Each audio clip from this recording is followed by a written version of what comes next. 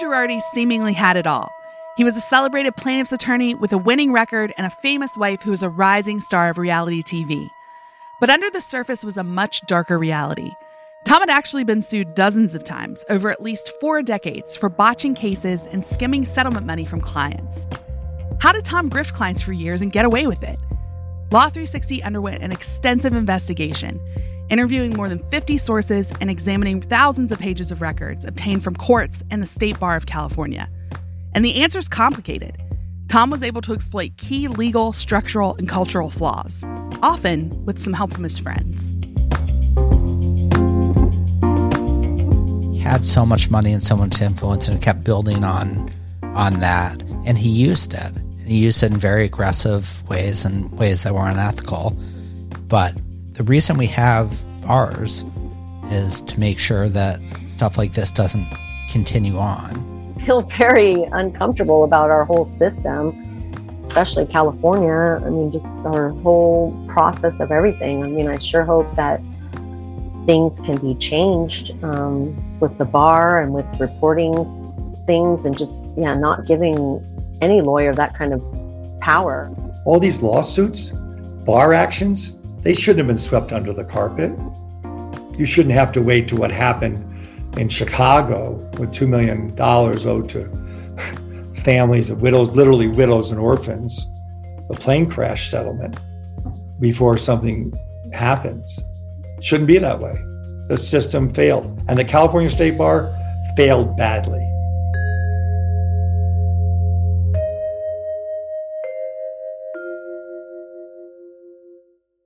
Hi, I'm Amber McKinney. Welcome back to Law 360 Explores The Fall of Tom Girardi. In this second episode, we're going to unpack the ways the system failed Tom's victims, the institutional flaws that allowed him to go unchecked, and what all of that says about the legal industry. To break it down, I'm once again joined by Law 360 investigative reporter Brandon Lowry. Hi, Brandon. Hi, Amber. Thanks for having me. So, Brandon, at the time we're recording this second episode, you've been doggedly reporting on Tom Girardi for about a year. In our first episode, you told us about who Tom is, who his victims are, and how he scammed them. But I know over the course of your reporting, the focus has shifted to answering a pretty big question. Just how did Tom get away with it? I'd like to start there with you today, and to unpack it, I really just wonder, who should have stopped Tom? Well, lots of people, judges, other lawyers, law enforcement, but ultimately catching bad lawyers like Tom is the purpose of the State Bar of California. So the buck kind of stops with them. Well, let's talk a bit about how it's supposed to work. What typically happens to an attorney who's allegedly doing something bad? Well, let's say your attorney steals money from you. Ideally, you'd send a complaint against him to the State Bar of California. The complaint would end up in the hands of someone in the bar's intake office who would look over your accusations and then decide whether the case is worthy of a further investigation. If it is, a non-attorney investigator and a prosecutor would start digging, and usually they would have about 6 months to either charge and try the attorney in a special State Bar court or drop the case. In the State Bar court, punishments can include anything from a slap on the wrist to a permanent disbarment. That all sounds pretty straightforward. So I know it's not that easy with the Tom situation. He was alleged of misdeeds that were very complicated. He's a really prominent, powerful attorney. And he's also got a lot of friends at the California State Bar. So did all of those factors play a role in keeping him out of serious trouble? They really seem to have. Tom was accused of stealing from client settlements, and that can be a really time-consuming thing to investigate. He had tons of bank accounts, and at the bar, investigators kind of have a working knowledge of how to spot fishy stuff in financial records, but they're not forensic accountants or anything. They're also sometimes responsible for hundreds of cases at a time, and they're under pressure to resolve them all within about 6 months.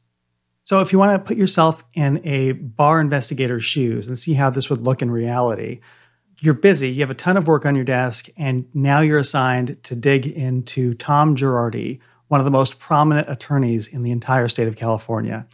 He's totally lawyered up. He's got a ton of high-profile people in his corner, and the clock's ticking. You have to send out subpoenas. Those can take weeks to process, cost the bar money, and the investigation, if it draws on too long, becomes almost like a political football, and your bosses start to get really unhappy. On top of that all, Tom has proven to be a master of running down the clock against other attorneys and his own clients, and I've learned he's used some of those tactics with the bar too. He had the resources to fight them by hiring really good, powerful defense attorneys, and interestingly, and maybe not surprisingly, the bar recently did a study that showed that it was far less likely to discipline attorneys who had defense counsel than those who tried to represent themselves. And take a step back. Remember, I told you that bar investigators could have hundreds of cases they're working on at one time. This is just one case. So you put that all together, you have to imagine how daunting this must have looked for investigators, right? It just doesn't seem realistically possible. Yeah, this is absolutely a tall order for a bar. It also seems like Tom really knew how to work the system to avoid consequences. I know your reporting, though, also unearthed some circumstances where Tom's misdeeds didn't even make it to the attention of the bar at all. Yeah, there have been a couple of things at work here.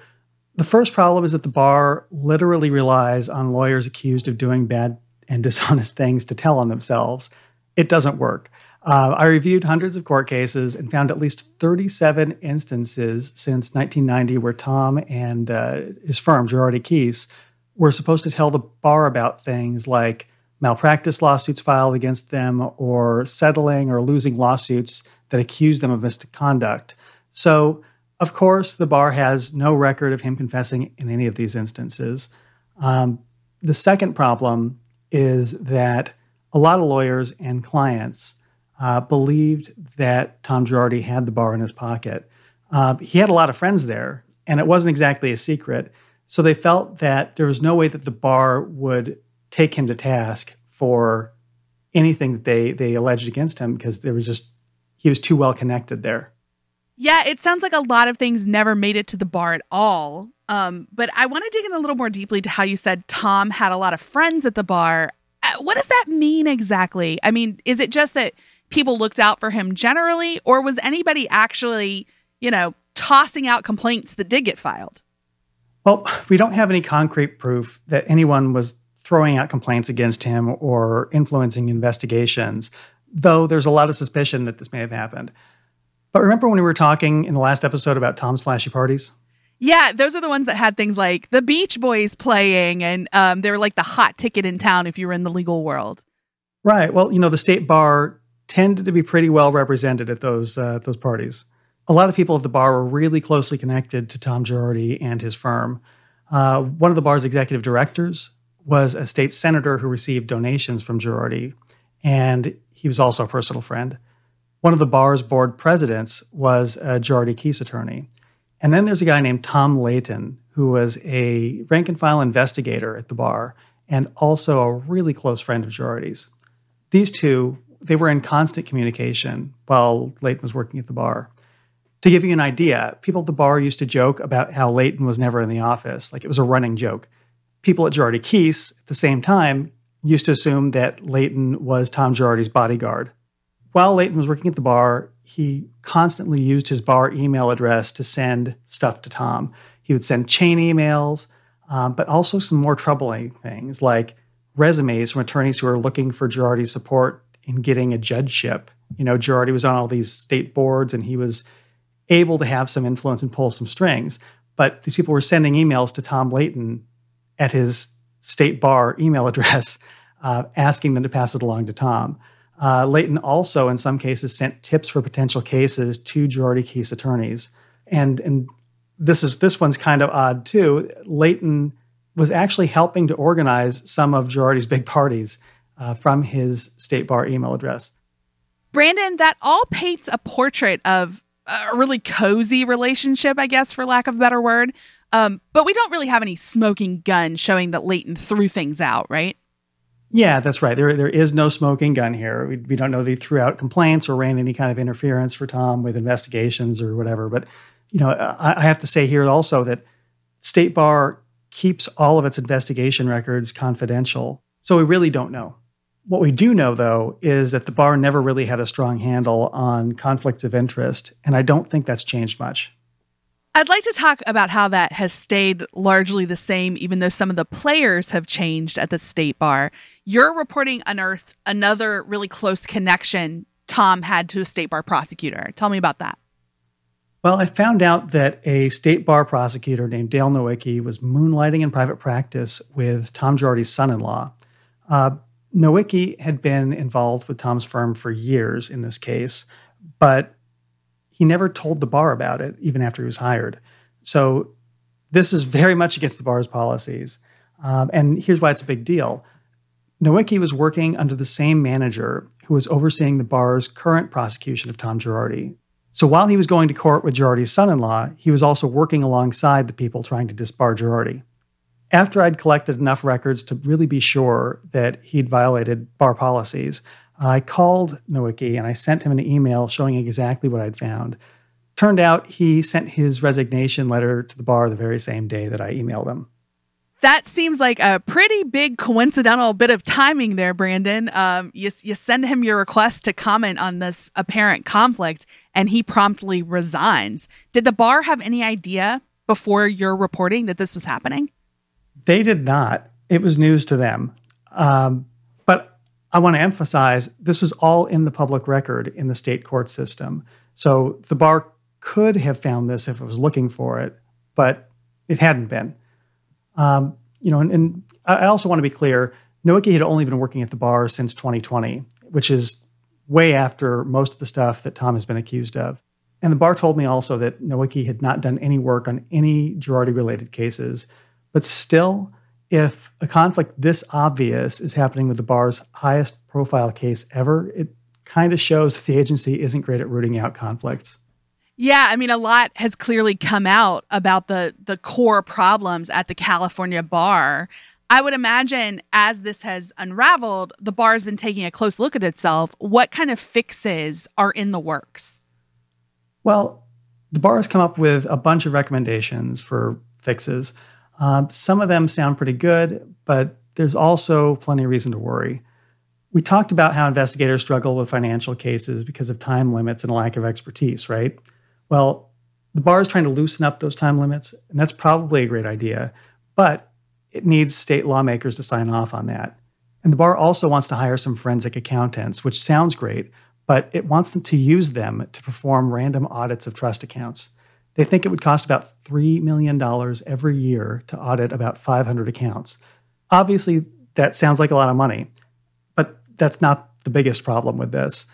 The bar doesn't know how many client trust accounts there are in the state, where they are, or how much money they hold. That makes sense to me, Brandon, because you said earlier, even just Girardi himself had potentially hundreds of accounts. Right. And after the Girardi scandal, I think the bar realized that it needs this information to do a better job of watching these accounts and making sure that lawyers aren't stealing from them. But it isn't planning on asking banks to report new trust accounts to the bar. The plan is to require lawyers to report all of their own trust accounts. So you remember how well self-reporting works with bad lawyers, right? If you're planning on stealing, you're not about to go tell a bar where it is you might steal from, right? I mean, obviously not. It seems like self-reporting has clearly failed, and now we're introducing just more self-reporting. One thing I wanted to ask you while we're talking about these possible fixes is, what about the conflicts? I mean, we've laid out some reporting you've done on conflicts of interest at the bar. Are they going to address that really systemic problem? That's another thing. The bar's acknowledged that there have been conflicts. They can't exactly deny it at this point, but they haven't really put forward any plans, anything specific to fix them. They just say that it's something they're looking at.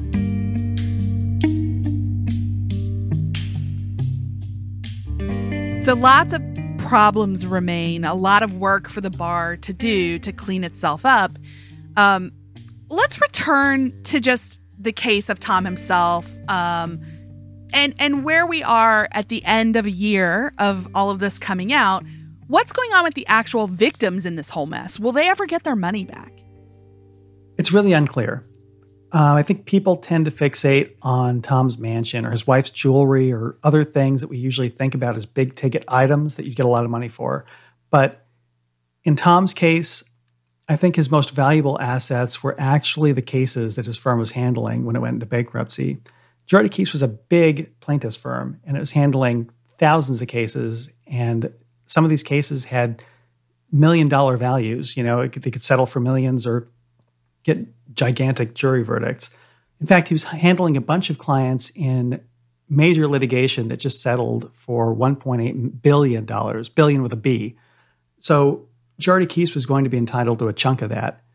How much of that will actually filter down to clients, though, is anyone's guess. To get an idea, though, we can look at the sale of one of Tom's houses. A bankruptcy trustee just sold Tom's golf resort home for $1.25 million. So remember Girardi's client, Kathy Ruigomez, who spoke with us in the last episode? Yeah, I definitely remember Kathy's story. Her son was the one that was injured in a pipeline explosion, and Tom owes that family still millions of dollars. Right. And actually, she and her family are in the best position of any of Tom's former clients to get their money back. They were entitled to 80% of the proceeds from that sale. So that would be a good start in paying them back if we start with $1.25 million and they get 80% of that. But they're not just getting 80% of the $1.25 million. You have to take off taxes, HOA dues, fees for the broker, bankruptcy trustee, the bankruptcy trustee's lawyers, and all that other stuff. And the number drops down to $730,000. And we're still not done. The Ruigomez family also has their own lawyers to pay. In the end, they only ended up with $345,000 from a $1.25 million sale. Tom owes over $100 million to creditors, and that number's probably only going to go up. So how much money actually needs to be recovered in order to make everybody whole? I have no idea, but it's going to be a lot. This whole mess, when you put it in those stark terms about what could happen with the victims, the way the bar is still working through their own problems to prevent a future Tom Girardi situation, it feels pretty bleak, Brandon. After a whole year of reporting on Tom Girardi, what do you think this says about the legal system? You know, when I started this, I thought it was a story of just one bad lawyer, maybe, you know, or maybe a couple, or maybe just a firm. I didn't know. But I think that I had the same general impression as everybody else did, that our legal system isn't perfect, but it's generally pretty fair, and it's generally pretty safe. Tom Girardi, I think, has called that into question. And I don't think it's just about one lawyer doing bad things or one firm doing bad things. It's about a lot of people and a lot of systems that purport to keep people safe from bad lawyers, but have failed for over 40 years. I think that this case could be a book or a whole textbook or a series of textbooks about what can go wrong in our legal system and ruin people's lives. Brandon, I hope this is made into a textbook because there's a lot of lessons we can learn from this very sordid story of a lawyer gone wrong and a system that let him do it. I know you're reporting, even though it's been a whole year of this, it's not over. There's many cases yet to unfold. We'll see where all of this lands. But thank you so much for explaining the story of Tom Girardi. Yeah, it's been eye-opening. Happy to talk about it.